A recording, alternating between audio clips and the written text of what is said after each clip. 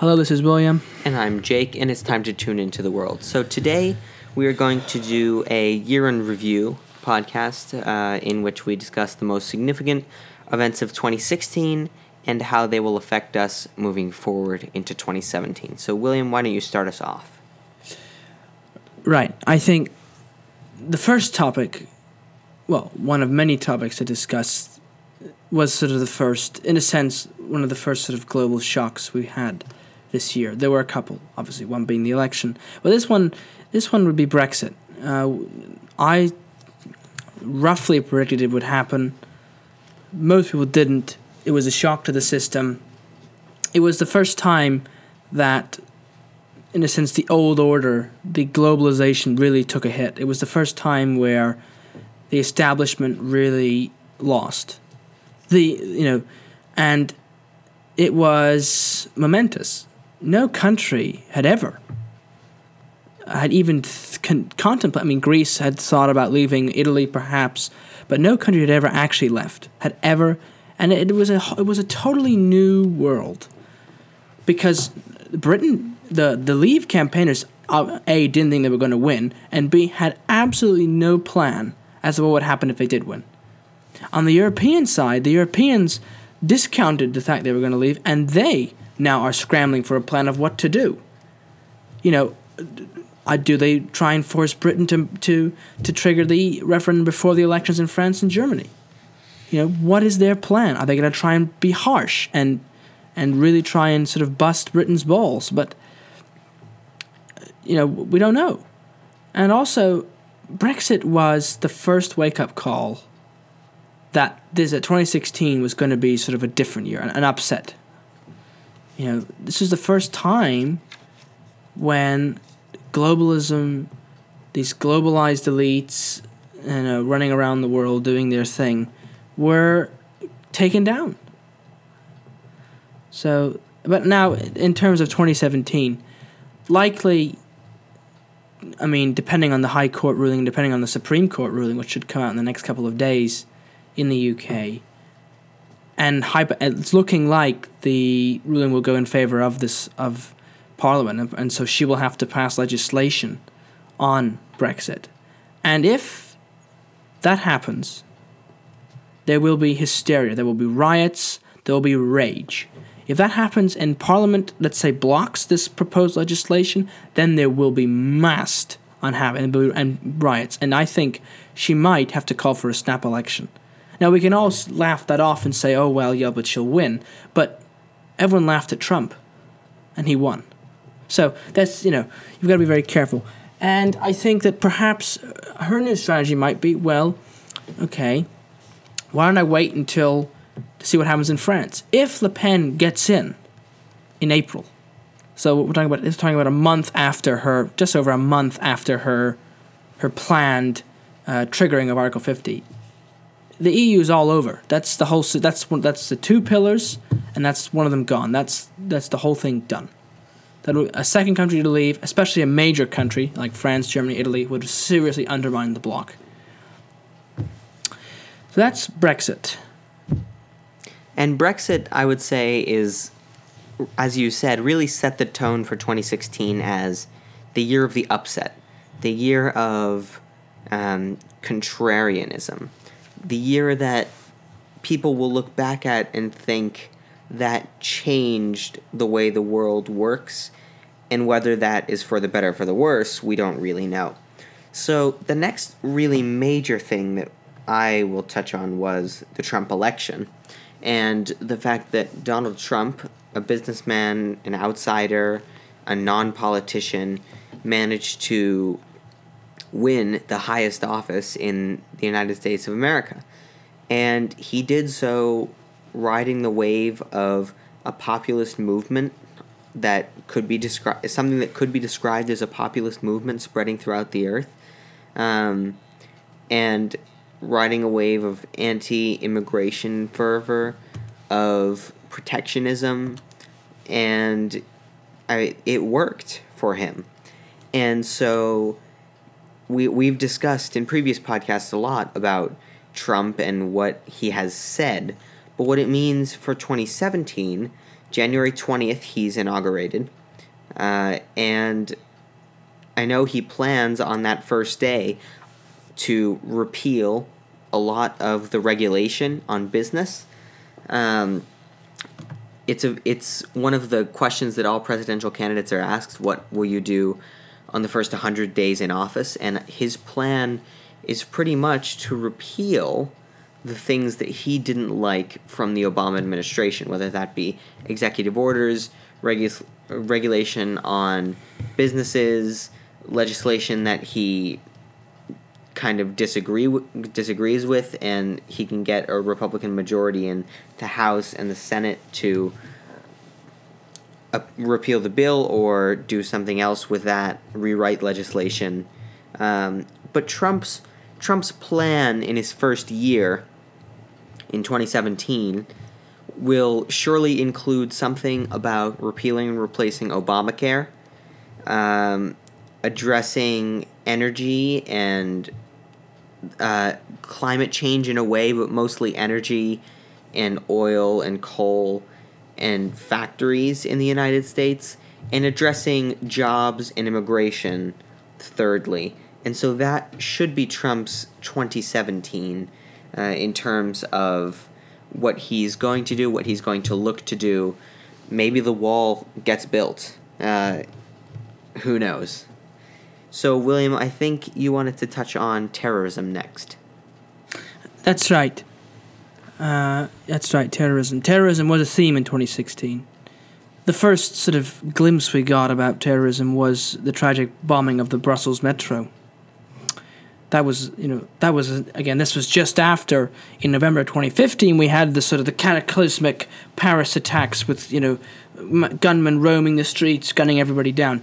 And now we had a separate incident in Brussels, which again shocked the world, that this terrorist group in Syria might be out far away, might be outside of Europe, but they have massive power, funding, and the know-how, it seems, to orchestrate mass casualty terrorist attacks. Again, sadly, we saw that on New Year's Eve, we saw the tragic shooting of a nightclub in Istanbul. There were terrorist attacks right through Turkey recently in December, and ISIS, although they might be losing ground on the Syrian and Iraq battlefield, they will still continue to project terrorist attacks. I think we're due, the West is, the Europe is, for one more big attack. I'm saying something along the lines of a Paris event. Not certainly more people killed than in Berlin, but something a lot larger, because I think when they lose Mosul, that will be a serious loss for them on the battlefield. It'll really cripple them. The only real bastion of control they'll have left is Raqqa. And simply put, I think one more terrorist attack, because the more they lose on the Syrian battlefield, the more they have to attack in the West to gain recruits. And I think the West, especially the UK, is going to have, and the whole of Western Europe is going to have a huge problem dealing with these terrorists. Frankly, it's so hard to follow this large group of people that it's almost impossible to track. Some will fall through the cracks, like that man in Germany. But again, it does put to this point that some countries in Europe just have intelligence services that are just simply incompetent. The Germans had all intelligence services had been worked up to be this sort of great functioning machine, and yet they knew about this guy, had him under surveillance, and he committed an atrocity. And the same can be said in the U.S., but at least in the U.S. they seem to have rectified that, or perhaps changed a few procedural things. But terrorism is back, and it's going to be back in 2017. I think it'll be just as brutal, if not more. And I think perhaps we won't get too many attacks in Europe. We're certainly going to get one more. And I expect the majority of ISIS's terrorist attacks to be within reach. Turkey being one, Iraq, Baghdad, perhaps even, dare I say, some of the Gulf Emirates. They've sort of been under a cloud of mystery this whole time. What are ISIS's plans? Do they plan perhaps to fly a plane into the Burj Al Khalifa? What are they planning? And I think a potential strike could be in the Gulf Emirates. And that's what I have to say on terrorism. And So we'll move from terrorism to the U.S.'s two major other players on a global stage, Russia and China. So China this year came under some criticism. First of all, its economy has been not growing as fast as it has in the past. And so that has caused some worry amongst the Chinese, especially due to the fact that in terms of total GDP, they are just behind the United States, but in terms of GDP per capita, they lag well behind, and there are a lot of internal problems in China that they have to deal with before they can really get to external conflicts. But they did make time to build some islands in the South China Sea, and that wasn't really well liked amongst a lot of countries because it was seen as their a sort of territorial staking to that South China Sea, to those very important shipping routes that they have there, and of course there were some international rulings that they couldn't do what they were doing, but I think, in all honesty, China will do what it wants, and there's not much the United States can really do, or even internationally, that anything that anyone can do to prevent China from getting its own way in some senses. So it will be fascinating to see whether they continue to try to stake territorial claims in other places. Trump, I just want to get back to this. I'm not sure if we mentioned this in a previous podcast, but Trump called the president or the leader of Taiwan a territory that China considers to be its own, but Taiwan considers to be independent. And so the United States has never formally recognized Taiwan for fear of jeopardizing relationships with China. Yet Trump, right after he was elected, called the president of Taiwan. Apparently they had some sort of conversation. And so that is an interesting and maybe alarming development in terms of where U.S.-China relations will go under Trump. And just moving on to Russia, which William will, I'm sure, talk about in greater depth, while our relationship with China may suffer a little bit under Trump, the relationship with Russia should certainly benefit. Given that Trump chose Rex Tillerson as Secretary of State, who has strong ties to Putin himself and also to Russia as a country, a pick that I have expressed concern with, given the strong ties to Russia and the fact that he doesn't really seem to have too much expertise in other categories. But that's who Trump chose, so that's who he'll get if he's confirmed by the Senate. And Trump himself is said to be liked by Putin as we come on the heels of the U.S. expelling 35 Russian diplomats and ambassadors from the United States. So U.S.-Russia relations should see an improvement in 2017, even if U.S.-China relations take a dip. I think that's right. But again, as you've just mentioned, U.S.-Russia relations have hit all-time low. We've been having diplomats being expelled, having a new round of sanctions being put out, and I'm sure there's some cyber espionage or some cyber retaliation against the Russians for something. It is now impossible to transfer dollars out of Russia. The Treasury Department has really shut that down.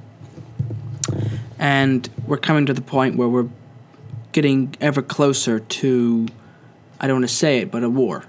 And I think, Russia's operation in Syria, which they have shown clear tenacity that they were willing to risk the lives of their troops, their own troops, to keep Assad in power and to keep their interests alive in that region. And they And we have got to accept that. Because if the same sort of event had happened to Israel, I'm almost certain, with Trump as president, we would be sending troops in or we would be sending aid. So again, it goes both ways.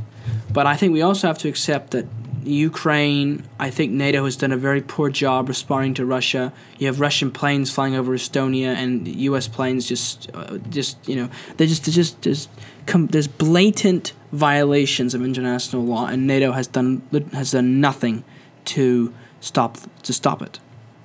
And so, I think perhaps a new strategy needs to be taken. If Russia's going to play, sort of tag, you're it, and they're going to try and hide and just sort of poke at the West, I think perhaps this might sound quite radical, but what if Trump was able to reintegrate Russia into the world, bring more economic growth to it, bring more liberal policies in, perhaps with the growth, let Western ideas come into Russia, let Western, social media and all this come into Russia, let all that happen, and perhaps in the long run, Russians might even begin to question Putin's rule or question, authoritarian rule. Moreover,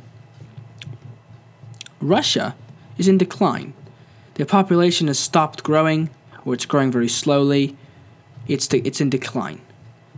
And I think, putting this into perspective for 2017, I think we're going to see a more aggressive Russia, but yet a more aggressive Russia on one front, on the cyber front.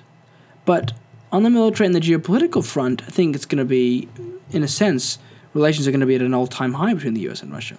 Perhaps Trump or Rex Tillerson is able to work out a deal in Syria, whereby perhaps the U.S. doesn't do anything in Syria. It just lets the Russians and Assad finish the war while the U.S. takes care of ISIS. Or perhaps Russia and the U.S., form a combined task force to fight ISIS. Who knows? Bottom line is, Russian relations with the U.S. Will improve. They will get better. And hopefully, if Trump does pursue this long-term policy of reintegration with Russia, Russia could even become an ally, dare I say it. All right, well, I will... we will be talking about Syria, but first, you mentioned Israel, and I wanted to just mention that before we go on. Recently, there was a UN resolution that was passed that basically said that Israel should not be sending settlers into the West Bank and into certain, disputed areas, Israel-Palestine holy areas. And this passed because the U.S. abstained from their vote, and so they didn't reject this, and they didn't veto the resolution, which was widely called for by Israel itself, by Trump, and by pro-Israel supporters. So it shows just a slight shift, at least from Obama, against Israeli aggression in a way, if we call it that. But it shows less support from Israel, which I expect to change under Trump, as he's exhibited a great deal of respect for Israel, but also a great deal of wanting to maintain them as a very strong ally in the middle of a very contentious area. So we will now transition to Syria, which will be our last topic in this Year of Review podcast. And Syria and the migrant crisis were really now have been sort of overlooked by the people that just see the Trump election as the only big thing this year. But the migrant crisis really affected Europe and really affected the Middle East as well. And Syria is just such a mess because you have ISIS, and you have rebel forces, and you have government forces all controlling area in Syria. And there's a murky alliance system that is complicated, but certainly understandable. But unfortunately, what has happened is that there is no side that anyone really wants to support, because the Assad government in Syria has committed human rights violations and all sorts of terrible incidents. But at the same time, ISIS itself is a terror group and threatens all the Western values we really sort of care for, at least in the United States, in the United Kingdom, and other countries that think the same way. So the rebel groups haven't really shown to be too much better either. So there's a serious kind of a lose situation no matter how anything happens. But at the same time, it created this migrant crisis, which has, I think, in a lot of ways, spurred the populist anti-immigration movement that has swept the United States, the United Kingdom, and maybe we'll see about France later this year. I think that's right. I think Syria is certainly an interconnected web of alliances, and it's so complicated. For example, we support the Kurds who are fighting against ISIS, but the Kurds are also being used by the Assad regime to help, fight against the Syrian rebels. We support the Syrian rebels, but some of the Syrian rebels are actually members of Jabhat al-Nusra, the al-Qaeda affiliated group in Syria. So it's all interconnected. And Obama had a chance, and I've said this so many times on this podcast, if you do listen every week, which I don't know if people do, but if you do, you've heard me say this every single week. Obama had a chance in 2013, he had two chances to intervene and to stop this war. He had a chance, but he did nothing. And this civil war was set to get out of control, and it caused major problems. Moreover, the ineptness of Western governments to deal with the migrant crisis and terrorism in any sort of organized fashion has become evident. It is simply mind-blowing how the West is so inept at dealing with ISIS and with the migrants that it's scary. This is the same coalition, very nearly the same coalition of countries that is in NATO.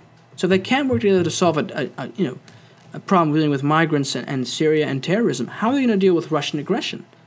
How are they going to deal with the faltering euro? So it really does show major flaws in Western alliances and in Western Europe.